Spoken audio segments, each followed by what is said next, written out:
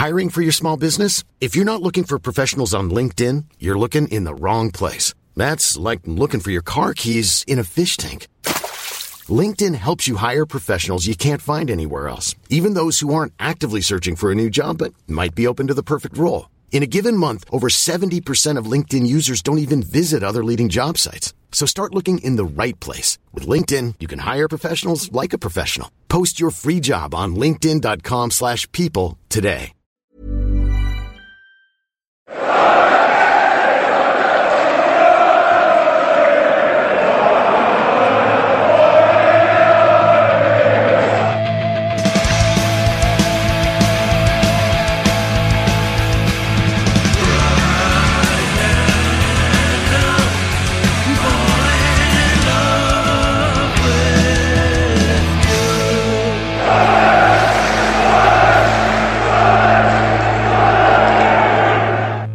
Welcome along to the Wise Men Say podcast. No idea what we are going to talk about this evening, what the main topic of conversation is going to be, as Sunderland don't get the new manager bounce they're looking for. They get whatever it is, they try to bounce us crash through the floor. I should have scripted that and come up with something better, but I tried to make it up. I tried to make it up on the spot, and it didn't quite work. Yeah, you're not Peter Drury, are you? No. You haven't got a script of things to say. Yeah, I've got a script of things to say. I was going to say, let's be honest, let's not make out like that isn't scripted, the stuff he does. Oh, God. He pretends it isn't. Yeah, I should have done that. Just popped it in my head there, like as I was doing it. I was like, oh, there's got to be like an analogy about not getting a new manager bounce and like a ball crashing through the floorboards or something, but I didn't. I couldn't just do it on the spot. Right. Anyway, we will talk about that. John and myself, Stephen Gosworth, you just heard there. It's Gareth Parker. Evening. Good day. I've got one for you. So the dead cat bounce hasn't even come because the cat was already had 9 lives. There you go. I haven't scripted it. Oh, Chris didn't like that. No, you didn't script that, did you, Gareth? There you go. Guys, we're going to apologise to Gareth's internet because it's. I think it's lagging a little bit behind ours. So if it sounds like he's out of sync, we've already established before we start recording that he's having problems. So it's Storm. We're blaming it on Storm. Aisha. What we called it? Didn't know. Jocelyn. No. We never used the name Storms. Never used the name Storms in this country. It's another Americanism that's forced its way in, isn't it? Yeah. You used to just say it was windy. It is very windy. Yeah, it's kind of windy outside, isn't it? Now they're like now they're called storms and given names. A lot of my garden furniture is in places it shouldn't be, which I haven't enjoyed. A bit like Stephen's garden when it's not windy, to be fair. I was waiting for it. Not that just no offense, by the way. I'm not being offensive to any of our American listeners, because I was looking at the stats again last week, and like 10% of our audience are based in America, which I always find really interesting. Oh, really? Yeah. And Los Angeles in particular has the highest within America. Angeles. Los Angeles, exactly. Well, if anyone wants us to do a live show in Hollywood, well, we're open to it. Yeah, Sunset Boulevard.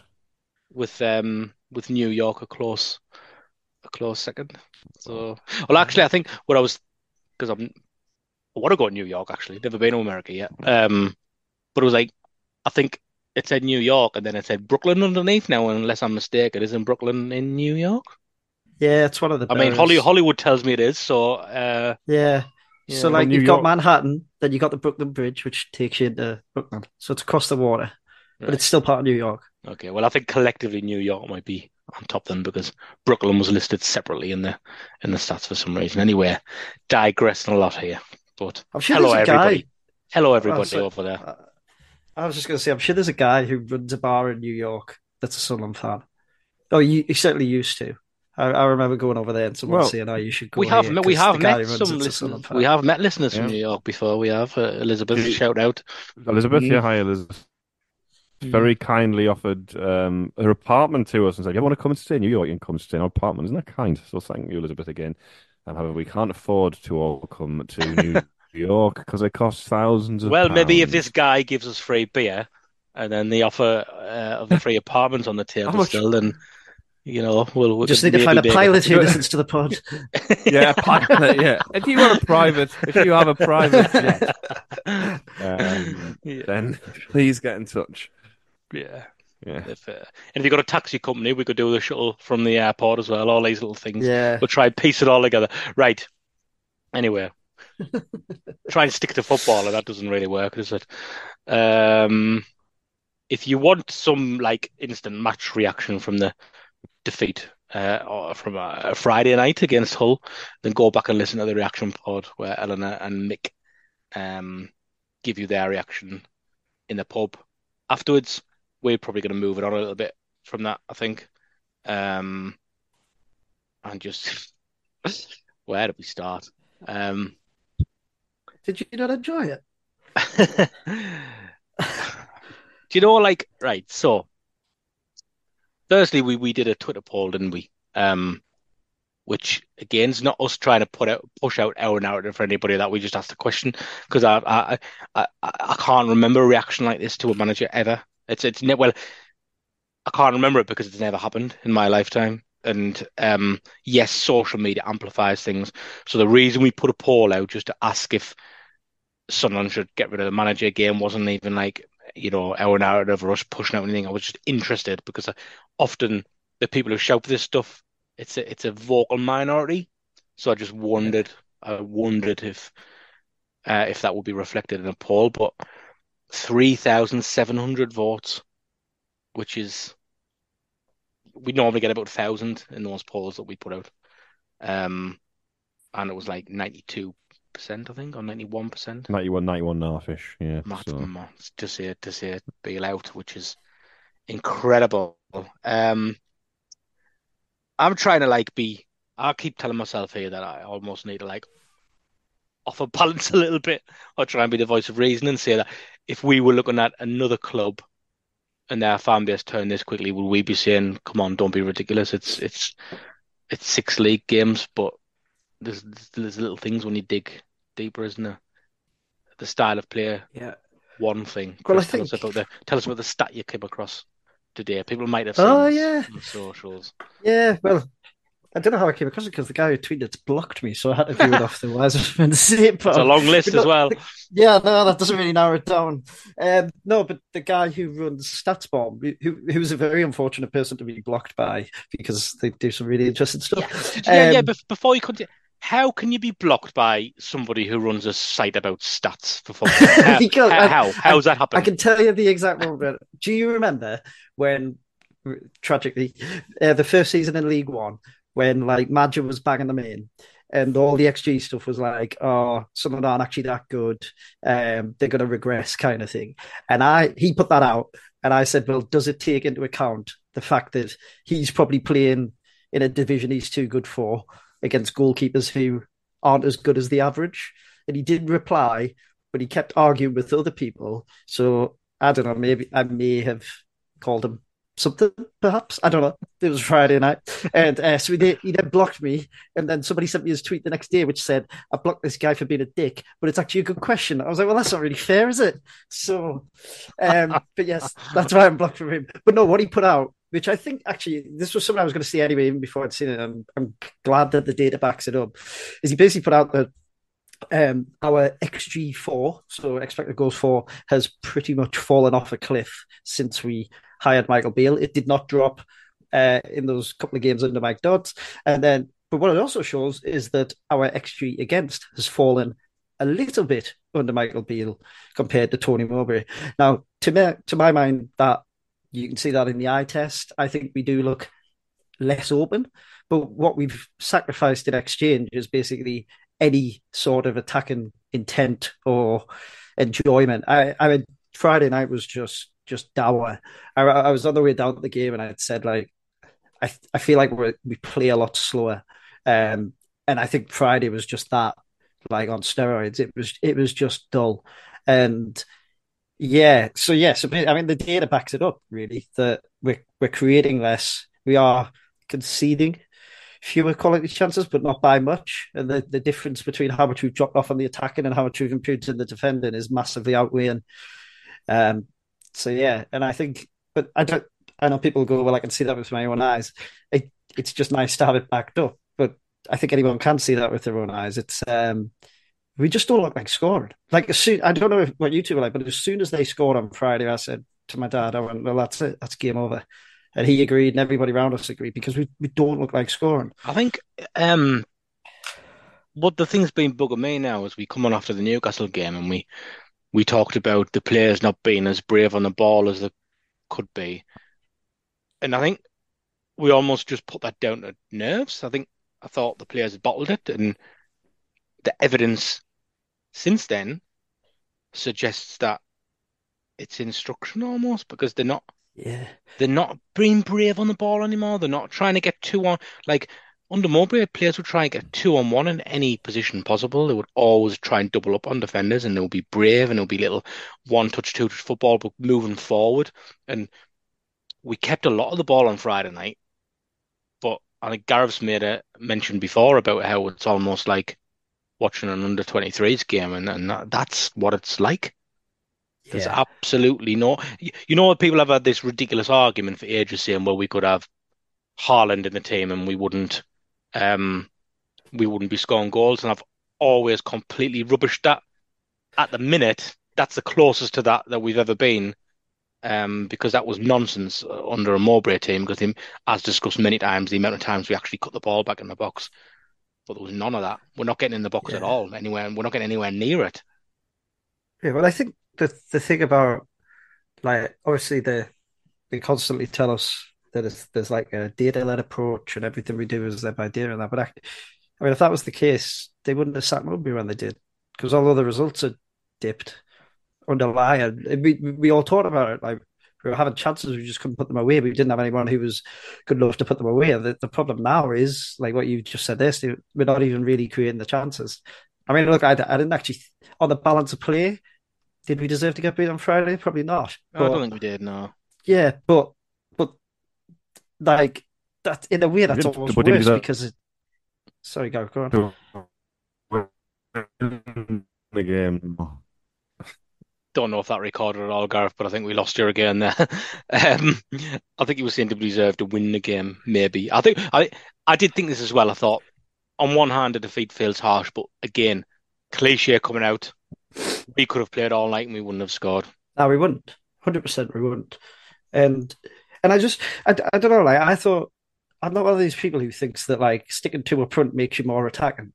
But I did think Friday night was like the prime game to give that a go. Like put him here on, fair enough. But put him on alongside Houston. Houston is never going to be able to play up front on his own against decent sides. He doesn't have like the presence really. So why don't we put someone alongside him and see how they go? I mean, opposition centre halves must love playing against us. We must be the easiest team in the league for opposition centre halves. Especially when the defenders we've got available surely suggest that we should be playing three at the back of the minute anyway. Because again, Sealt, right, like he looks okay. He does a job for you there. It reminds me when John Yeah, O'Shea used to play a full back. He does a job for you, but you were losing an attacking option when he gets the ball because he's just not going to drive. He's never going to beat a man. He's not going to yeah, drive forward or get in goal scoring positions. Or you think about the way Huggins in particular would maraud down that right hand side, but even Hume to an extent. So you just think if you're going to play him, play three centre halves, and then you can get two up front by doing that. Go back to what we played that last season and did all right. It's just the whole thing's a bit mad. But I went back. So I wanted to bring up, um, the fact the fans have turned on Bale so quickly, and what you've just said there, Chris, about um attacking football regressing so quickly. Now, I think XG is fine to use as a guideline. I don't yeah. I think that's fair. pin everything on it. I'm not Craig No. Clark. But it does give a good indication, doesn't it, of how Yeah. many chances you create and how well you're playing. So then you think, well, would they say, well, we just need to give it time because we were too open and this and that? And I thought I would go because there's so much talk about the model. So I thought I would go back to when this was first brought up and this term was first brought up by Christian Speakman, and that was after the summer transfer window shut last season. So he spoke to Frankie and Danny on the club's official podcast, and it's definitely Christian Speakman who coins the term model. He does it multiple times in the interview, but actually one interesting thing he said was that the model is driven by playing attacking football. Football that would get fans through the door. So again, backing themselves into a corner further because they're actually saying the football is relevant. The attacking football is relevant. Let's go back to when Tony Mowbray was sacked and the owner, not Speakman, actually said the relentless demand for high performance culture is to be implemented throughout the club and the development of a strong playing identity that you, our supporters, can be proud of. So similar to what we said and about them backing themselves in the corner when they just sacked Mowbray in the first place because he was seventh and like 3 points off the playoffs a season after getting us into the playoffs. And to add further context, Speakman's statement after Mowbray was sacked said, "We remain loyal to our ambition and strategy." So that suggests they're not happy with where we were in the league table. So the two things there, us as fans can reasonably expect to be improved is league position and style of football. They've both gone backwards. So I thought that was interesting. Can you believe how much they've backed themselves in the corner of this? I've got more to share, but just get your reflection on that first. I think they just say what suits, really. Like last But year, they're on record now. No, that's what I mean. Saying that the style of football is important. It is part of the model. They're on record of saying it. Yeah, it's just bollocks, really. Like they just say things like Mowbray. They're saying like Mowbray got sacked because they want this high performance culture, which is possibly one of the worst phrases ever devised in the English language. And like we all know that Mowbray got the sack because he started speaking out against like the priorities he was working under. Now there's an argument that he knew what he got the job for, fine, but he wasn't sacked because of like the reasons like you've just articulated there, Steve. He was sacked because he fell out with them. Like, I mean, I think 6 games is too early to sack a manager. But if that was why they sacked Mowbray, Beale should be on pretty thin ice already because he's saying the same stuff as well. To be fair, yeah, and exactly, and it's like, well, I don't know. I think that the thing with the Mowbray thing is, and bringing Beale in is if you're going to sack a guy, and like I know like people have criticised the idea that everyone loved Mowbray. Not everyone loved him, but the vast majority people respected him at the very least, and quite a lot of people did like him, and quite clearly the playing squad liked him. We all know that all the noise from inside the squad was that they like him, perhaps because he let the attacking players do what they wanted to do. I don't know, but the idea if you're going to sack someone like that, you have to go and get someone who's a clear upgrade. And this guy just isn't. Like, I struggle to see how he turns this around. But even if he does improve, when they hired him, there was no way he was a clear upgrade. And all they've done, in a way, look, he doesn't help himself, but in a way, I do feel a bit sorry for him because it's kind of like he's on a hide into nothing anyway. We've got then all of this other stuff that's gone on in the background around the derby and everything else, and the way the club treats supporters and the off the field stuff. And they basically managed to torpedo all of the goodwill that they had, which was quite a lot, in the space of 5 weeks. And it's basically like being a masterclass in how not to run a football club for the last 5 weeks. Yeah, and I think the final thing that points towards just their contradictions on this as well is that we know how highly thought of Dodds is as well as Mowbray in the club, and looking back, did a cracking job in the games he actually was interim manager for. Now, so we knew that whoever was brought in was going to be told to work with the coaching staff that already existed, Dodds, Proctor, and I think fans are comfortable with that. Like they are clearly a main driver behind this really good football that we've been watching, because they're the guys who are coaching the players how to do it. Mowbray was quite hands off on the training ground. He decided that was the way he wanted to play. He would pass on his words of wisdom. He would set the tactics and stuff.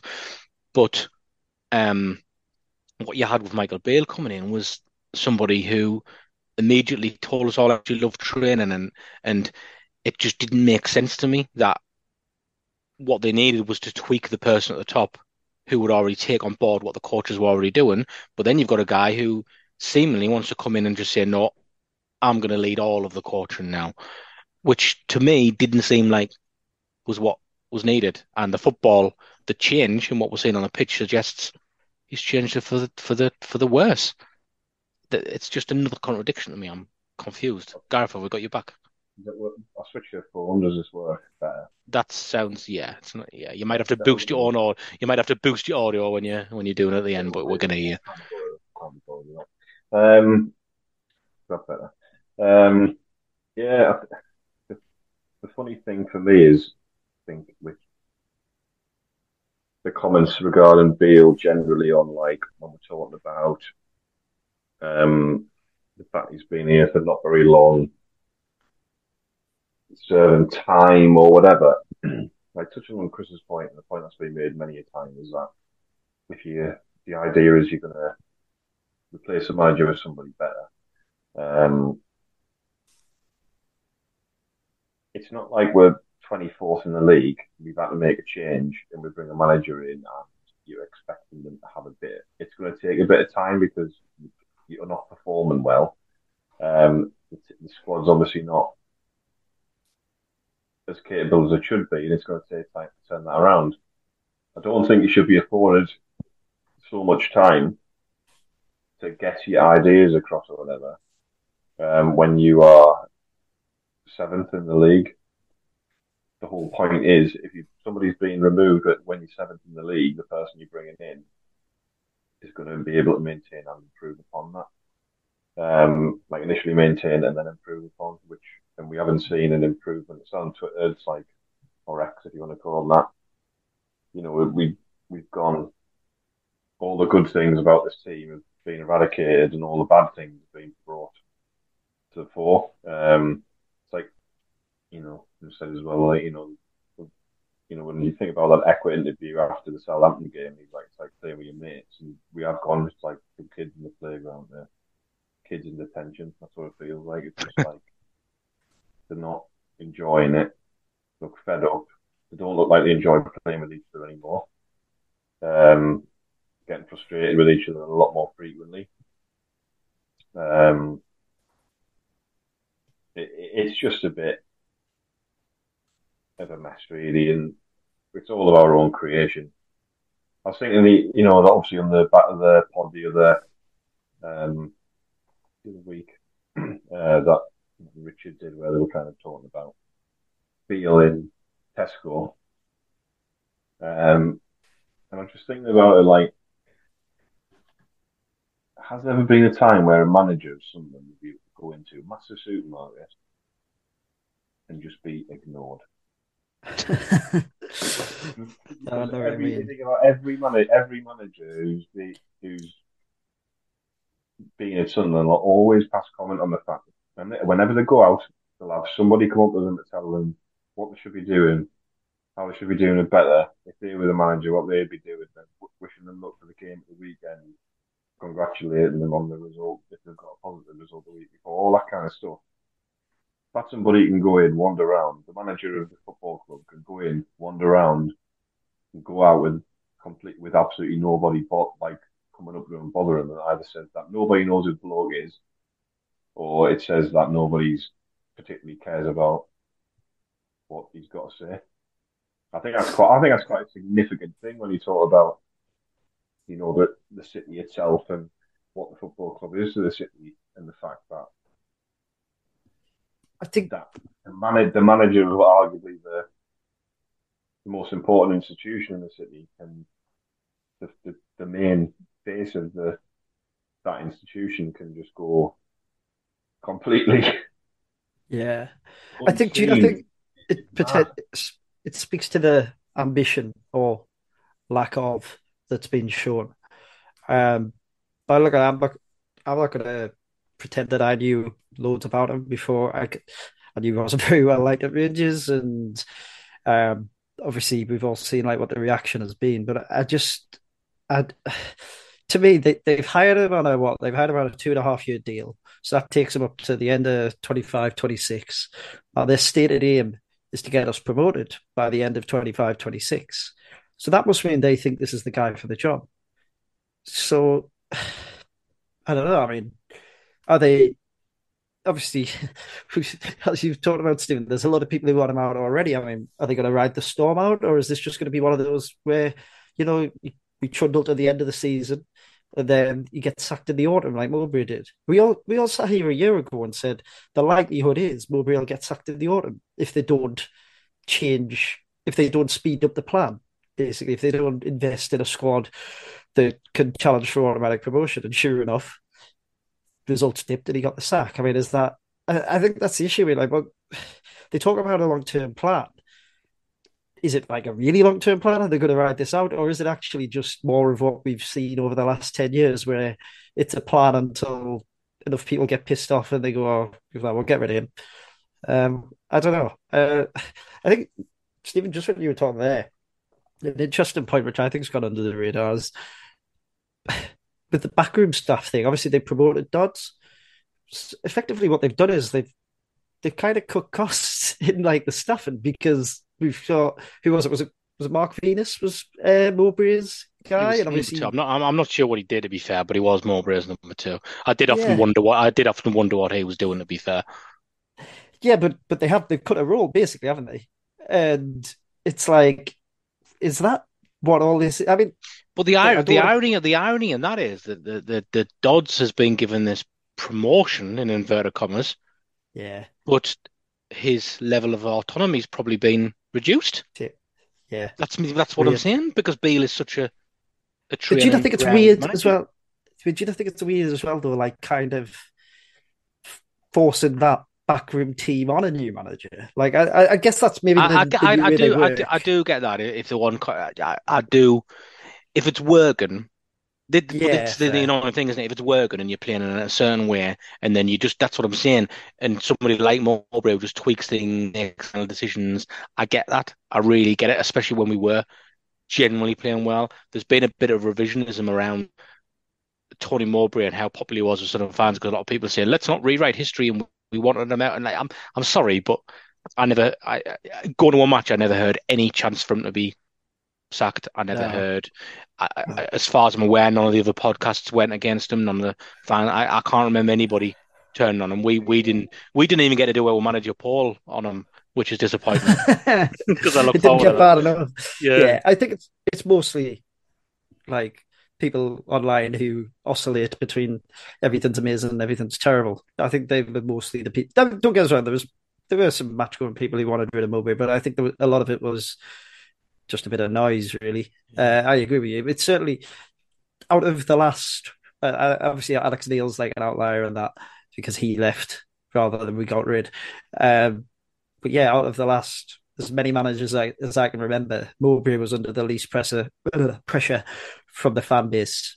Um, yeah, for as long as I can remember, really. I Um, mean, the yeah, people keep on saying, like, I've read it well. What about the Huddersfield game? Yeah, we were crap in Huddersfield game. It was a terrible game. Um, but it's like, oh, well, always, that game was rubbish, so we should sack him. Right, okay, fair enough. Now we bring this guy in who's put in the performance of the team's put in has been like the vast majority of the performance has been on a level of the Huddersfield game, and then you know it just there's honestly how I feel at the moment. We're basically the holding pattern until he's gone, because we're not going to get promoted under this guy, right? Or we're not going to get. I don't. We're not going to make the playoffs under this guy. And it's gonna. It would. It kind of just feels like we're in like a period where we're just going to be. We're going to chug along until he gets sacked, and then we'll start again. And the only way you would think, How long? like, How long is this going to go on for? And this how we know how catching apathy is. We've seen it. We saw it in that. I'm not comparing it to the championship relegation season, but you can see how quickly apathy can spread. And when people get disillusioned and apathetic, the biggest asset to the owners of this football club and supporters financially, they might not care about us from an emotional perspective, but they need us from a money perspective. And if that starts to dissipate, then what's their point of motivation? I don't even know what the point of motivation is. I don't understand what people leak the difference of billionaires on the internet or wherever. Planning for your next trip? Elevate your travel style with Quince. Quince has all the jet-setting essentials you'll want for your next getaway, like European linen, premium luggage options, buttery soft Italian leather bags, and so much more. And it's all priced at 50 to 80% less than similar brands. Plus, Quince only works with factories that use safe and ethical manufacturing practices. Pack your bags with high-quality essentials you'll be wearing for vacations to come with Quince. Go to quince.com/trip for free shipping and 365-day returns. Mom deserves the best, and there's no better place to shop for Mother's Day than Whole Foods Market. They're your destination for unbeatable savings, from premium gifts to show-stopping flowers and irresistible desserts. Start by saving 33% with Prime on all body care and candles. Then get a 15-stem bunch of tulips for just $9.99 each with Prime. Round out Mom's menu with festive rosé, irresistible berry chantilly cake, and more special treats. Come celebrate Mother's Day at Whole Foods Market. What's interesting is like the only way they because the style of football has changed that much, not changed that much, but it's not the same front foot football it was. Keeping possession is not the same thing. So because because it's changed so much, the only way you could then get behind that as like an owner or somebody who makes these calls is to then go and let him do what he wants in the transfer market. To put his own stamp on the team, and they're not going to do that. And by the way, I'm not condoning that they should do that because he is not somebody I would want to have that kind of power and control anyway. So again, like all of these things we're talking about, just confuse you as to why this thought this man was the right one, because they aren't going to do that. So what he's left with now is no, we're going to continue to buy this style of player. And he obviously doesn't have the same idea that Mowbray had, and Mowbray's ideas worked better with his squad than his does. So they couldn't have backed themselves any more into a corner if they tried. It's unbelievable. I think part of the reason I've hired them, and I'm going to come across significantly older than my years here, but it's a bit like Lee Johnson. Like, it's just like this kind of management speak bollocks that they come out with. Like, I've said it before, but if these people were in football, they'd be middle manager at a call center, and they just like, I'm sorry, like it just feels like that's kind of the kind of people they go for. Like, let's be honest, Speakman is one of them. I don't want to get into whether he's done a good, bad, indifferent job or anything, but he comes out. I can't listen to him speak because it's just a lot of hot air. And Beale sounds like, I mean, you've all seen him like putting Instagram stories of the latest management book he's reading and all this crap. And I don't care about that. Like, just go and win some football games. That's all I'm about. Lee Johnson was the same. I mean, Lee Johnson's now running courses for people to join him. I mean, that'll be a hoot. But yeah, I think that's why. And I think like he speaks their language, but these people are very, I don't know, they're like so far up their own arse. Like they seem to think, and this isn't a, you know how you get the cliche about like, you need to talk in like working class men and women in Sunderland and stuff like that and in the Northeast. It's not that. It's just that most of the time the people who go on like this are covering for the fact that they're just bluffers. And unfortunately, like I say, 6 games, not long enough, really. But unfortunately, he's doing nothing to disprove that. But I do think your point about the transfer window is really fair, because I think in slight mitigation, obviously things have definitely worsened, both subjectively and objectively. But I think quite a few of the players are knackered. Like, I look at like Ekwa he's been very poor recently, but he also looks shattered.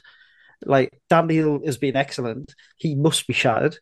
Like with Bellingham, I mean, we're doing with Bellingham what we did with Callum Doyle, and I've rarely seen it be more obvious that a player needs a bit of a rest, and still he's not getting one, which is ridiculous. And then, like you say, Steve, I mean, we haven't done we're 22 days into January, and you get all these people going, "Oh, business happens late in January." Well, yeah, it doesn't. It doesn't. It doesn't have to happen late in January. For example, we signed Tri Hume on the 4th of January, so it doesn't have to happen late. There's usually a reason behind it, and usually it's either you haven't planned very well, or you don't have any money, and you're waiting for a loan to come in. So, we saw it last January. We all sat here and said, you know what? There's an opportunity here. We're in a weak league. There's an opportunity here that if they put someone into the squad, we might get promoted. And they didn't do it. Now this year, you could argue that there's less point in spending any money this January than last, because the likelihood of us getting promoted this year is pretty minimal now, I would say. But yeah, you don't get the vibe that there's any urgency about it. And I think the concern is that the last transfer window now looks pretty awful. There's only one player who's playing regularly, and we've ridden him into the ground. All the rest of them have barely kicked a ball. And so for all we've all, despite the fact what some people say about this podcast, we've all praised the recruitment over the last couple of years. But actually, this summer, there's very little to praise, to be honest. I don't know if you two agree with that. Yeah, no, I definitely do. And it's interesting because, again, listening back to this Speakman talk about the model, he was saying that their plan 12 to 24 months in advance, and they want players who they think can perform to a level higher than the club are already playing at. So that means last summer, playoff semi-finalists, you're looking at a player that can come straight in the team, not one who needs a lot of work, a lot of development. And because they're not good enough, frankly, aren't going to get the game time to develop like you would want them to. I wanted to read out some extra things here when he was talking about the model, just see what people think about this. So I mentioned that it's driven by playing attacking football to get fans through the door, off the feet. This is interesting. Quoting him here, I'm paraphrasing a little bit, but I wrote the notes down when I was listening. We cannot underestimate the value of Luke O'Nien, Danny Bart, Lyndon Gooch, and Corey Evans to this group of players. And then went on to speak about how, yes, you want a core group of young players, but actually you need those experienced players to get them through, which I can't remember him saying that, so I was quite surprised when I heard it. Two of those players have let leave now. Pritchard, he name dropped, he mentioned as well in that. So two have left. One, it seems like they've been trying to get rid of since the summer. So that, again, now he's on record actually saying that those players are important. So if you're letting all those players go, they need replacing. The player recruitment was generally getting a balance between player development and performance. So, you know, interesting as well. And then this bit on the selling. So there'll be times when a player might outgross, and that's natural. And sometimes you have to see the value in selling a player. That's normal, as long as you then reinvest that money back into the team. So again, this is him bullet pointing the model for us. So that's going to be the next question, isn't it? About I'll tell you what's going to happen. Gooch is gone, Stewart's gone, Lahaji, they brought a fee. They actually went on record after Lahaji sold and said this will give us more adaptability in the transfer market or whatever it is. This was before Stewart was sold. So they've put themselves under pressure again. They're going to have to reinvest this money like they've told us they will. Well, I think my sort of feeling what's going to happen, they'll probably sell Pritchard and then say, well, we've got a deal, Ashish. We need to give him an opportunity. They won't sign a striker, and they'll say we need to give the strikers that we bought the opportunity to maximum maturation during their early period at the club or something. There'll be some bollocks like that, I would say. And everyone will just be like, all right, okay, thanks, yeah, great. And that's what will happen, and then we'll move on to the next bit. We'll probably sign a player we don't need in an area we don't need. We'll probably sign a fullback or something. yeah, no, we've got injuries or whatever at the moment. But I was going to say we could do with a left back, to be fair. yeah, but we've still got Pembele, Hugo play there. Sealt's been playing there, or Nine should be able to play there. I'm just saying we need desperately a defensive midfielder. We desperately need a striker who is ready to go. And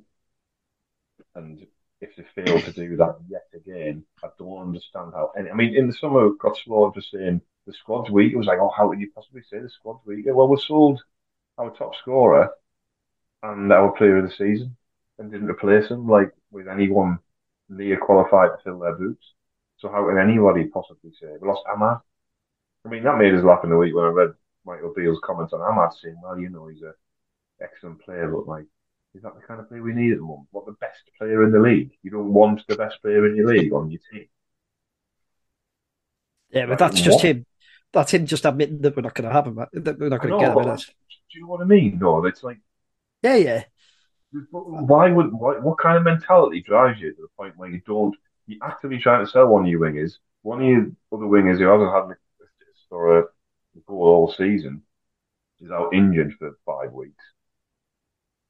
You're playing a player who you signed as a central midfielder and has played as a number 10, a striker, a left winger, and a right winger on the right wing now because that's how he plays.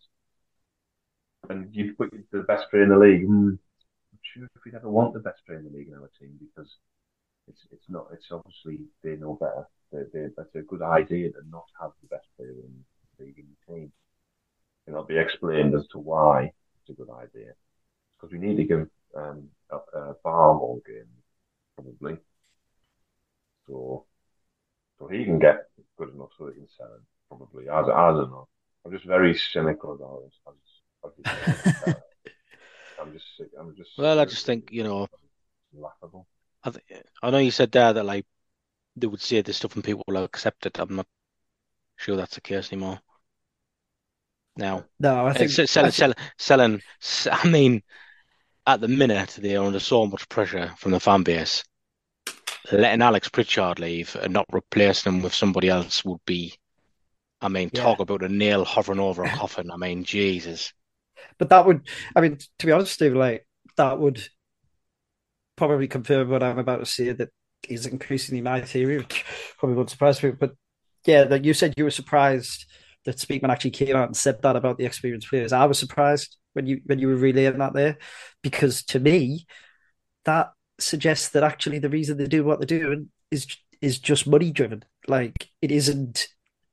They're not looking at building a team. They're basically going, right, well, these guys are older. They're on a bit more money. We're going to get rid of them. Like either the strategy's completely changed in the year since Speaking Sarah, which I don't believe is the case. So to me, it just smacks of being money driven, which would and does explain a lot of what's going on around the club at the minute. We all said it. Sustainability. I know Gareth doesn't agree on this, but like I have, in and of itself, I don't have a great problem with sustainability. Like if it's feasible, but it could also be a byword for being cheap about it. And increasingly, it looks like that's what we're doing. I mean, I'm not against sustainability, but why buy a football club if you want to run it like? No, I fully agree. What's the point? Like, what's the point? Well, this is fun. Business. It's like playing like Business Manager or something on like a computer. What's the point? Like, how fun is this? Do you know what I mean? But I think as well, like what Stephen was saying there about like kind of the reinvestment thing. We're already seeing people go, oh well, actually they spent the Stewart money before we sold them. And I'm like, oh, it's winding me up that. Well, even if that was true, then you will have to either believe that we didn't have a transfer budget for the summer at all, because what was at all, or that we had to sell Stewart, or we were in some sort of financial difficulty because like all the money's already been spent. We need to get it back. And to me, it's just an excuse for not spending any money. Like don't get me wrong, they have spent some money on some fees, but they're not. I mean, and the other point is that really like what they've spent the money on hasn't been ready to go now. Like we've got 4 strikers there who I reckon at a push, three strikers. We'll leave Burst on because he's alone. You got three strikers who, at a push, might have cost around 4 million combined. I think it's a bit less, but let's say it was 4 million. We're getting nothing out of that. We've got one goal in 28 games or something so far for that. Would we not have been better spending that on one player who's a bit more ready to go? Yep, 100%. 100%. This I is where it don't gets understand mixed why. up. This is where it gets mixed up at times, isn't it? Like, Why do people get so protective about like a billionaire's money? Why? Like, why are you bothered? Why are you bothered about Kira Louis Dreyfus's money? Who Well, he's cares? not bothered about you, so I don't know why anyone Why, would bother why are you about bothered him. about? Why are you bothered about? Why are you bothered about? Oh well, you better not spend any money. Uh-oh. You only have 3 billion left if he spends 1 billion. Like I'm not calling for that, but you know what I mean? It's like, why do you care? These Yeah. people have got more money. Like at 26, Kira Dreyfus have more money than like probably about half of the crowd at Sunderland will ever earn in a lifetime. Do you know what I mean? And it's like, and people are like, oh, should look after that, mate. Don't buy, if you don't want to spend any money, and I'm not saying we should be spending like 50, 60, 70 billion pounds on players and all that. If you're gonna run a football club, you should be the expert. Like, I don't understand why you wouldn't expect to have to invest with your own money, because otherwise there's no point buying one. Don't bother. Well, it's a well, bit of a. it just Sorry. suggests to want to put it on a certain level so it can be sold. That would be the only rationale Yeah. for it. Yeah, and I don't think that's a million miles from where my thinking is now. Because, I mean, just the sustainability thing, it doesn't add up because if you were trying to be sustainable, you wouldn't have what's going on off the field. A sustainable club does not make it difficult for its supporters to spend money on it. Like it just doesn't make sense. Um, and I think the thing is as well, it's a bit of a false economy because like okay, the idea apparently is like let's stay in this league for a bit and build up. But if you look at clubs that are in this league, they all lose an absolute fortune. And like unfortunately, the longer you stay in this league, the less money you're going to get from the gate because people aren't going to stick it. We're already seeing the gate drop. Like people laughed audibly on Friday night when Rory read the attendance out because they pissed people off, and people like they forget that like.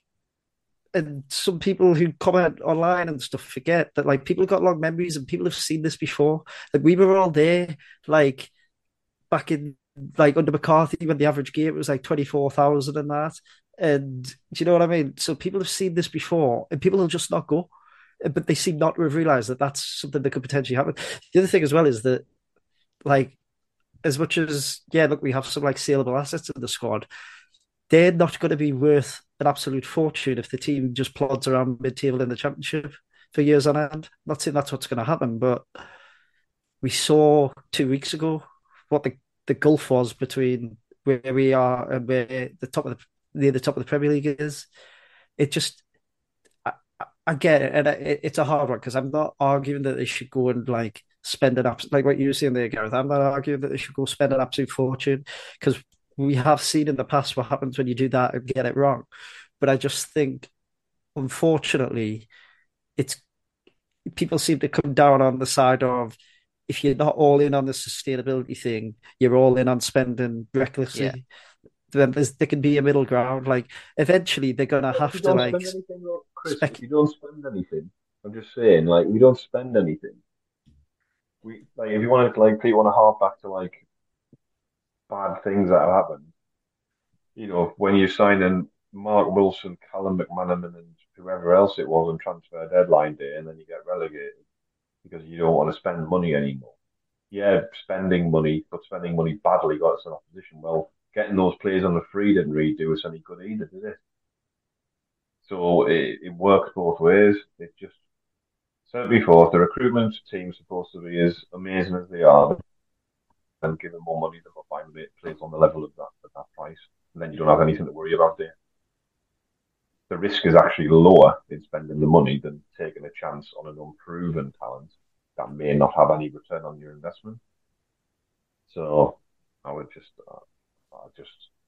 it's all a load of bollocks.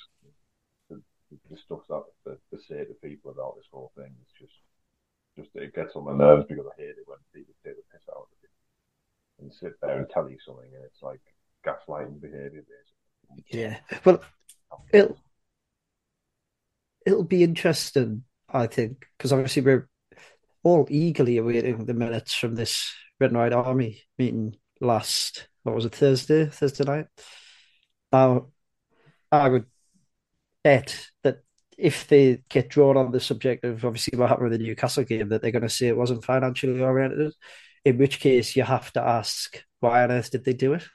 I know I'm kind of putting an argument in the mouth there, but I can imagine that's probably what they're going to say, because it was clearly financially oriented. But then we're going full circle here, really, because like, okay, so we fleeced them for like 600 quid a ticket in the Black Cat's bar and whatever else, but we're still not spending money. So what was all that about? Like, I'm not saying that they're like siphoning money off, but yet when people are asked to stomach these things and put up with these things, like, the season tickets got put up without a lot of people getting told and stuff like that, I think you're well within your rights to say, well, okay, but where's it going?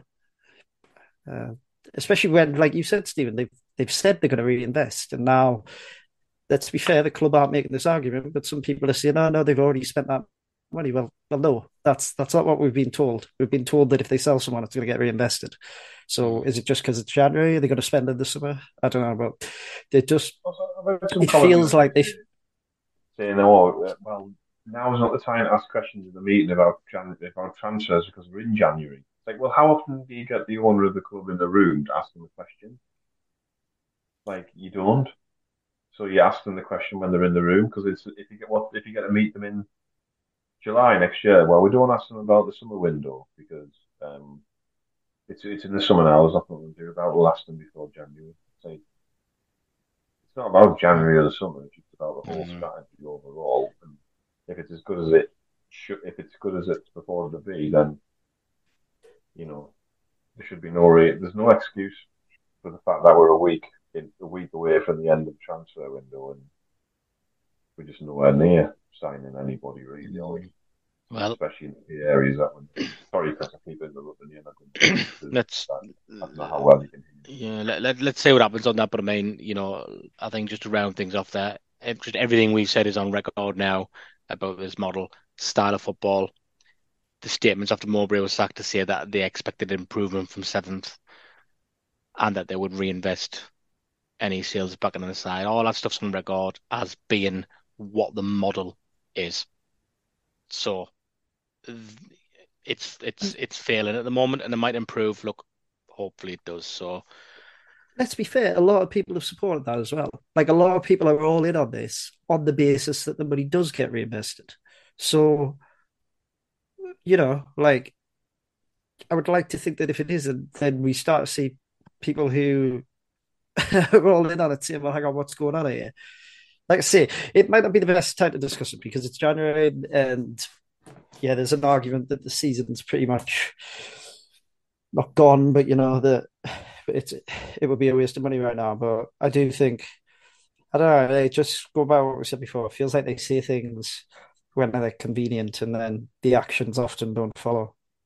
We're paying away. We renewed the contract of a player who was not played in baffling. Yeah. Like, a nice thing to do, but if everything's about money, why do we do it? Like, I don't understand. Yeah. Well, I mean, I like Corey Evans, but like, come on, like, when's he going to be back? April. And then I'm not sure he'll kick a ball for us again.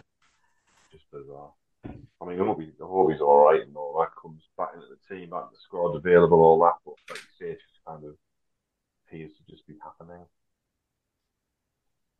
Indeed. Right. Matt will be back later on in the week to look ahead to the Stoke game. At least Alex Neil's not the manager. That's one thing we're going to be happy about, because potential to really have your noses roped into there. Right. Okay. As always, thanks for listening.